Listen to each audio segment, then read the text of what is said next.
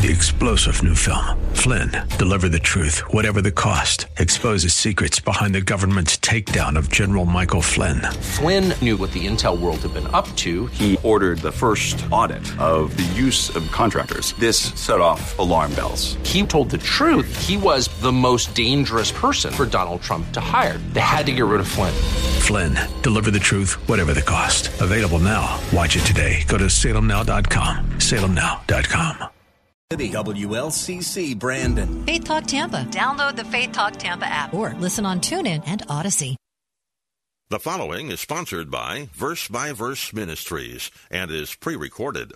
The Apostle Peter put it this way in 1 Peter 3:15. He said, "But sanctify Christ as Lord in your hearts, always being ready to give a defense," to give an explanation, the word is, or defense, "to everyone who asks you to give an account for the hope that is in you, yet with gentleness and reverence." Now, Peter is telling us that we should always be ready to give an explanation of the gospel to anyone who asks us what we believe about Christ and why do we believe this about Christ. And he says, notice, very important, at the end, he tells us that we are to do this with gentleness and reverence. You could say the thoughts are gentleness and humility. But sadly, that's often not the case. I've observed Christians not being gentle, not being humble, but rather being argumentative, disagreeing with unbelievers about biblical issues that actually have no relevance at all to the gospel. Thinking that they're sharing Jesus. In reality, what they're doing, folks, is they're trying to win an argument.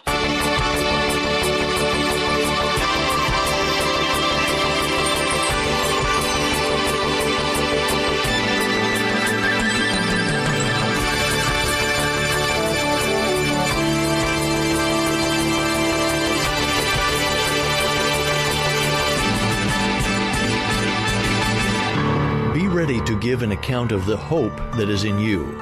Welcome to Verse by Verse as we are studying Acts chapter 10 and the story about how the gospel came to the Gentiles.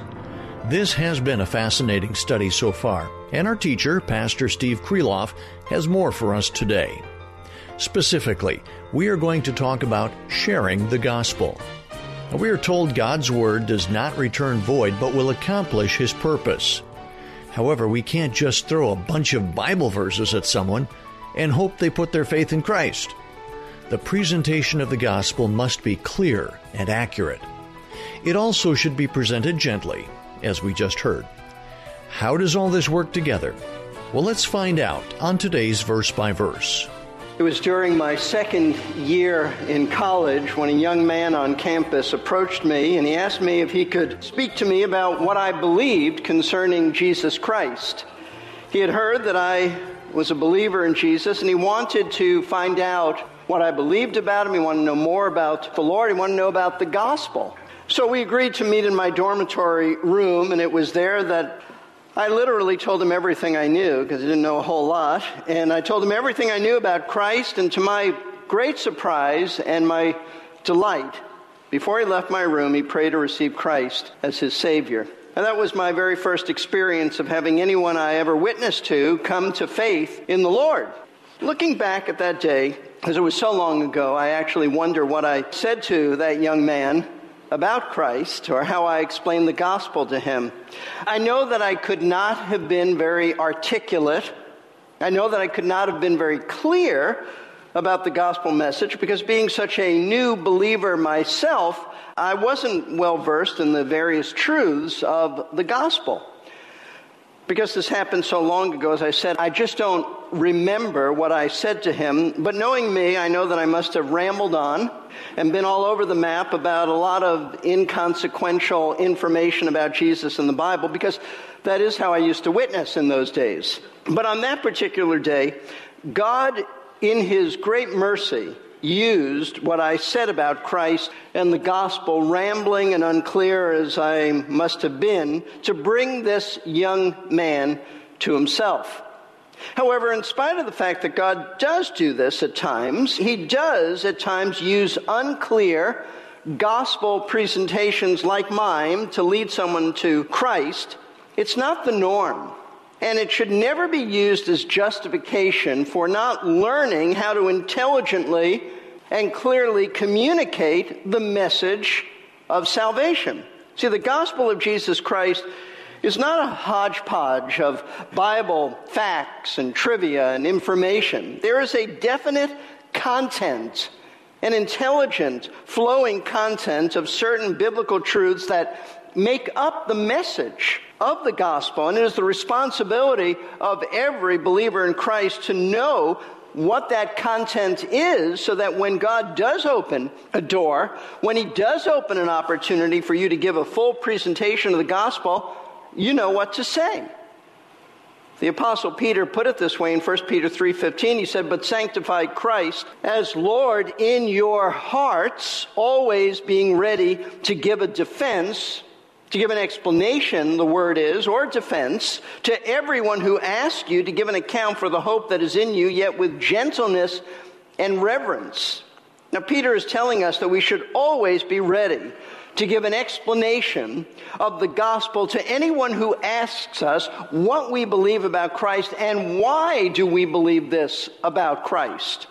And he says, notice, very important, at the end, he tells us that we are to do this with gentleness and reverence. You could say the thoughts are gentleness and humility.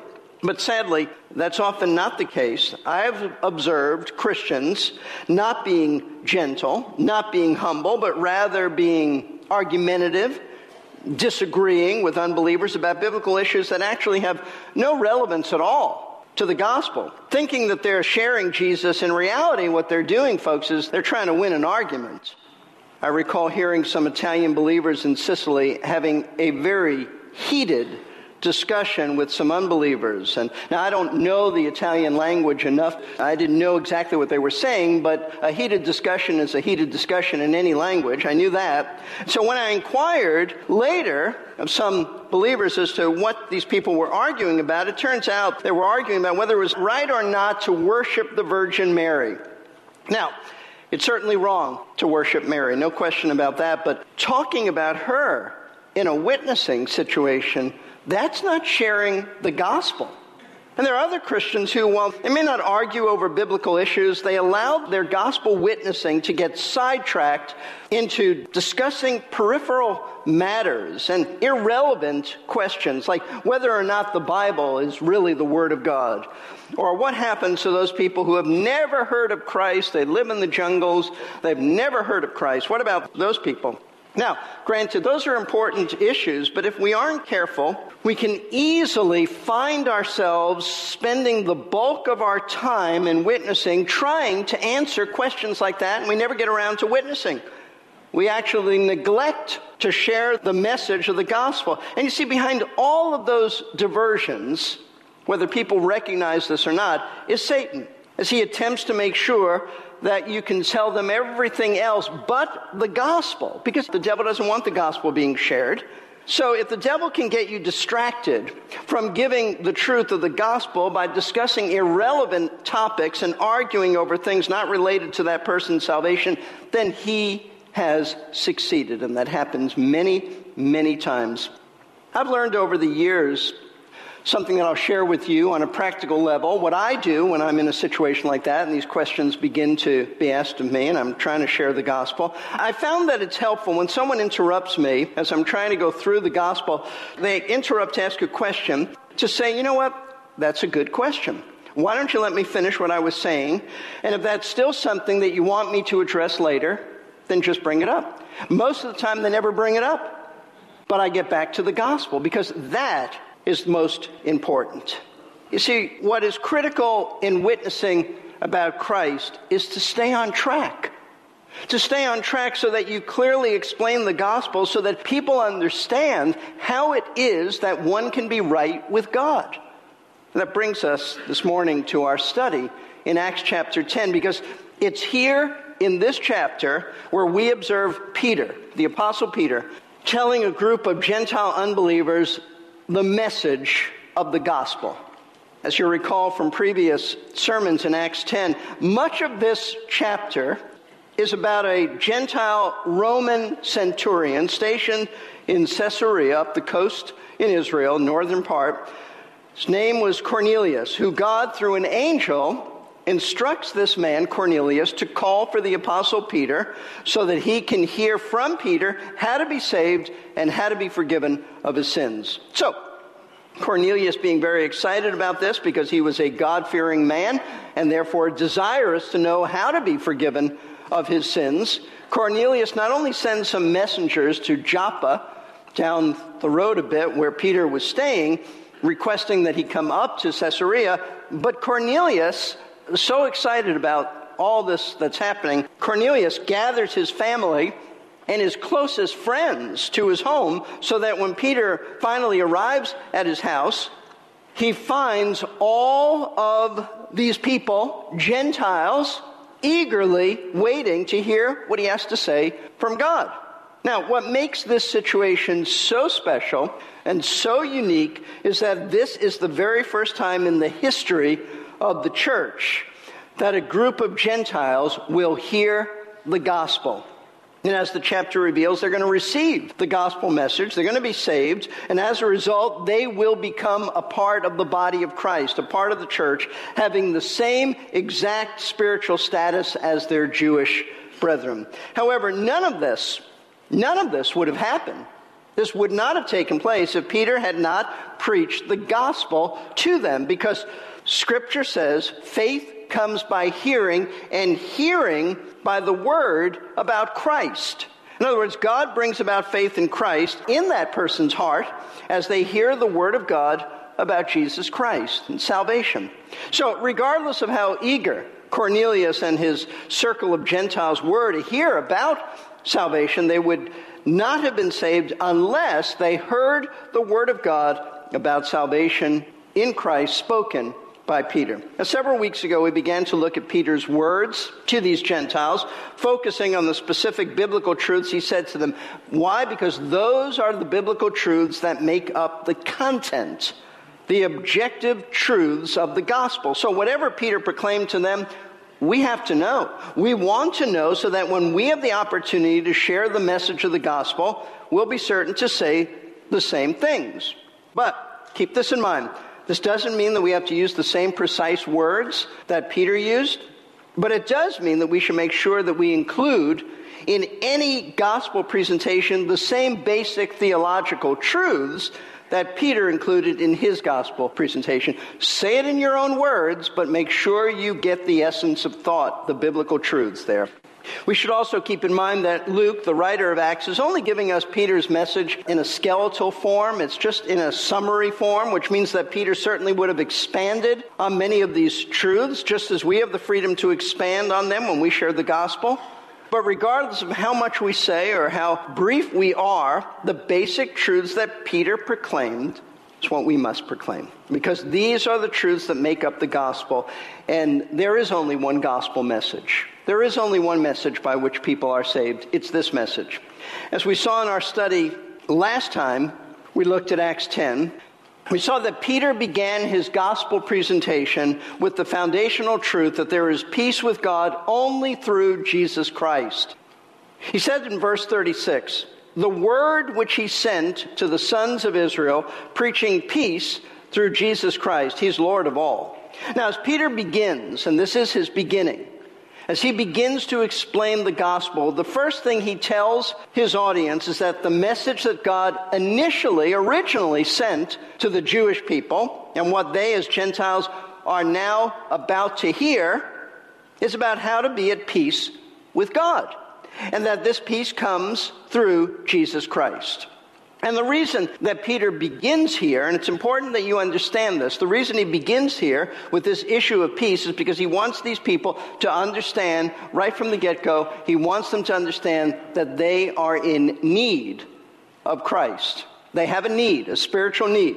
You see, in telling his audience about peace with God coming through Christ, Peter's actually telling them that they aren't presently at peace with God. Why would you need to be at peace with him if you have peace with him? So he's telling them they're not at peace with him and that they need to be at peace with him.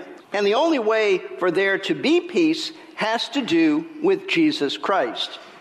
Although Luke, the writer, who's relating this to us doesn't explicitly tell us this. No doubt Peter would have stopped and explained to his audience that the reason they're not at peace with God is because they're rebellious sinners, like all. And all rebellious sinners have declared war on God. They're fighting him. They're rejecting his word. They're living according to their own standards, their own understanding, their own self-established rules. They're going their way, doing whatever they want to do. That's rebellion against God. Everywhere you look in Scripture, you see the same truth about people, about ourselves. We see that we're sinners who are hostile towards God. Romans 5:10 refers to us as enemies of God. Romans 8:7 specifically says that we are hostile towards God. We are at enmity with him. Ephesians 2:3 refers to us as children of wrath. In Colossians 1:21, Paul says we were formerly alienated and hostile in mind, engaged in evil deeds. Folks, that's all of us.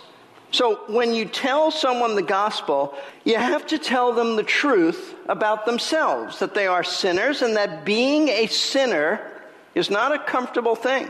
Being a sinner is a serious, serious, serious problem. It is the most serious problem in life because God is holy, righteous, just. And therefore, because he's holy, he must punish sin. He will by no means clear the guilty, the Bible says. Therefore, they must know that they're not on good terms with God. They're on bad terms with him. They're at war with him.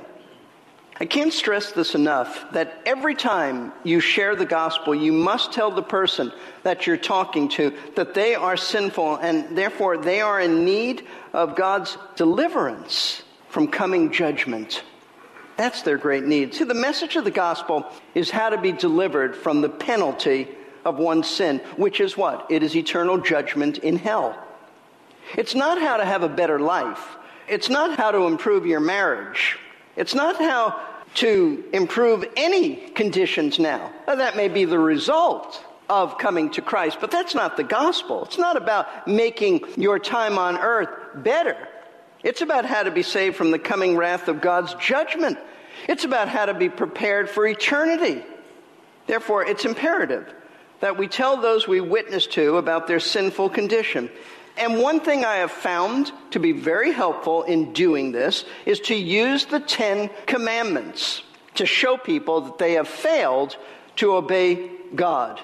They haven't obeyed the commandments. They are sinners by virtue of this failure. See, the 10 Commandments, they're an expression of God's holiness. And one of the purposes of these commandments is to reveal how we have constantly violated them. The purpose of the law is to show us that we haven't kept the law.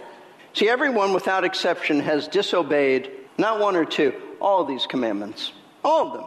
Because the divine intention of these laws was never for us to only obey them outwardly, but also to obey them inwardly in our hearts.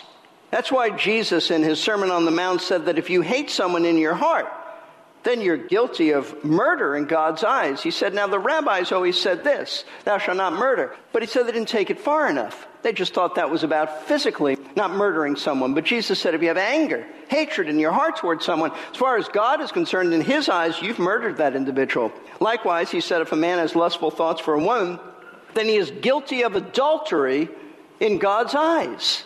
So in witnessing to someone, you can use the 10 Commandments to show them that their whole life has been an ongoing rebellion against God.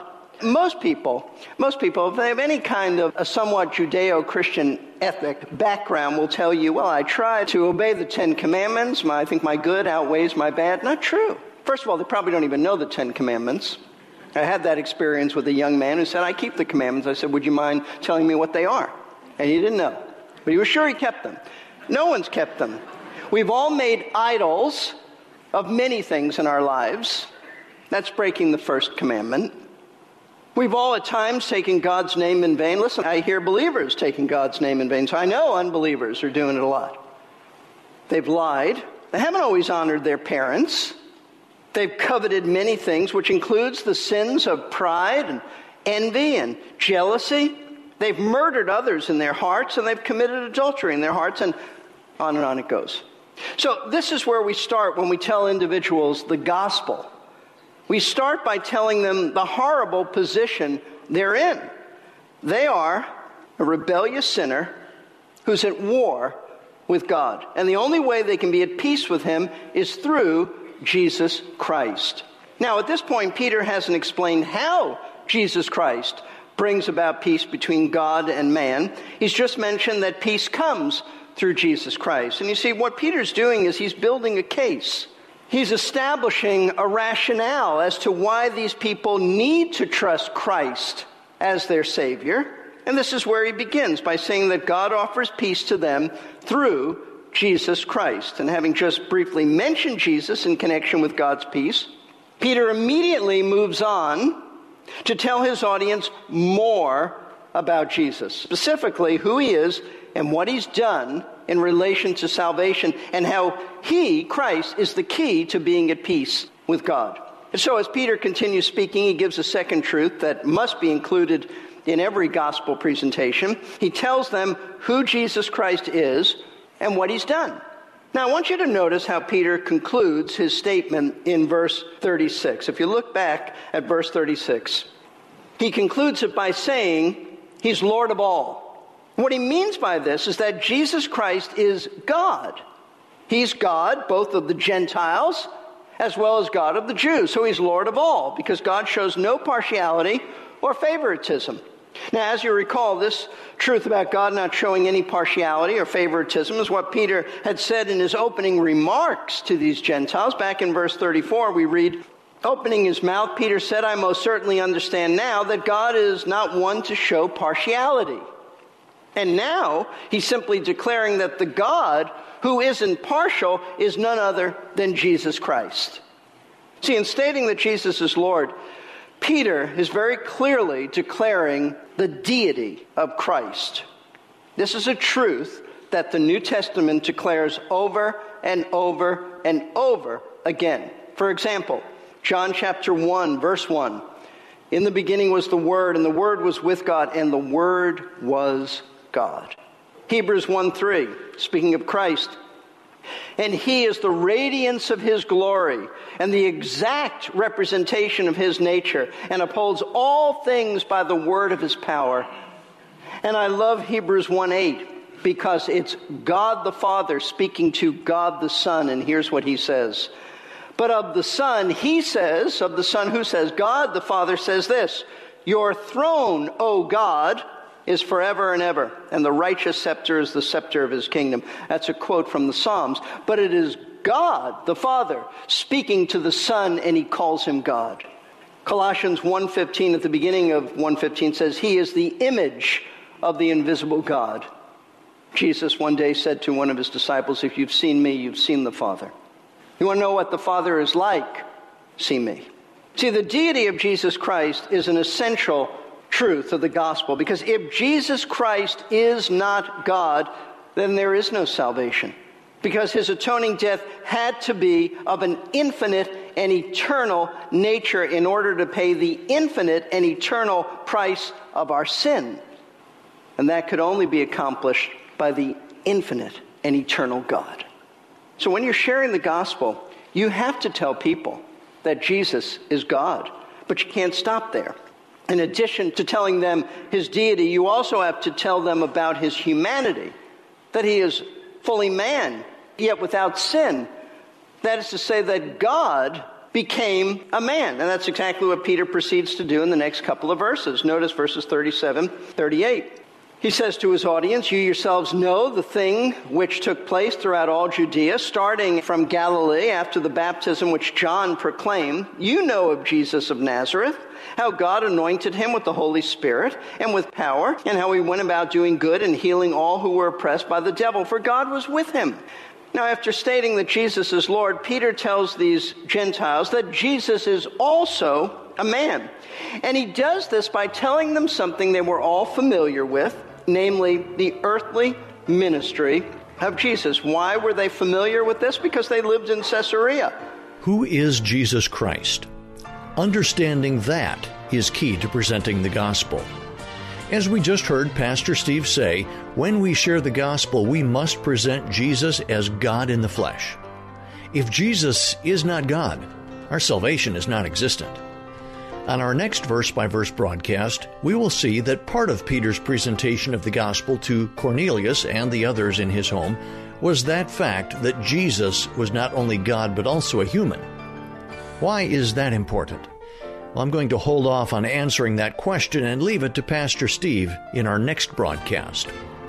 Pastor Steve Kreloff is the pastor of Lakeside Community Chapel in Clearwater, Florida. If you live in the Clearwater area, you are invited to join in the worship at Lakeside.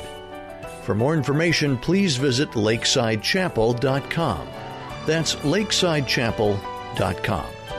On our next broadcast, we will continue to explore the topic of Jesus Christ.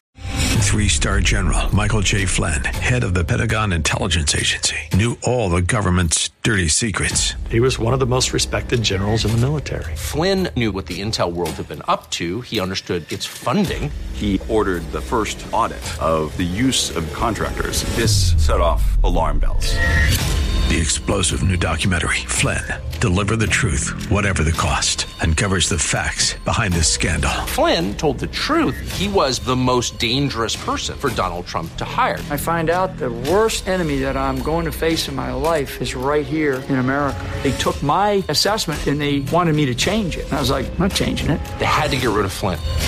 With in-depth interviews, archival footage, and never-before-seen personal records of the man behind the headlines. I just felt like I was drowning. Flynn, Deliver the Truth, Whatever the Cost. Available now. Watch it today. Go to salemnow.com. salemnow.com.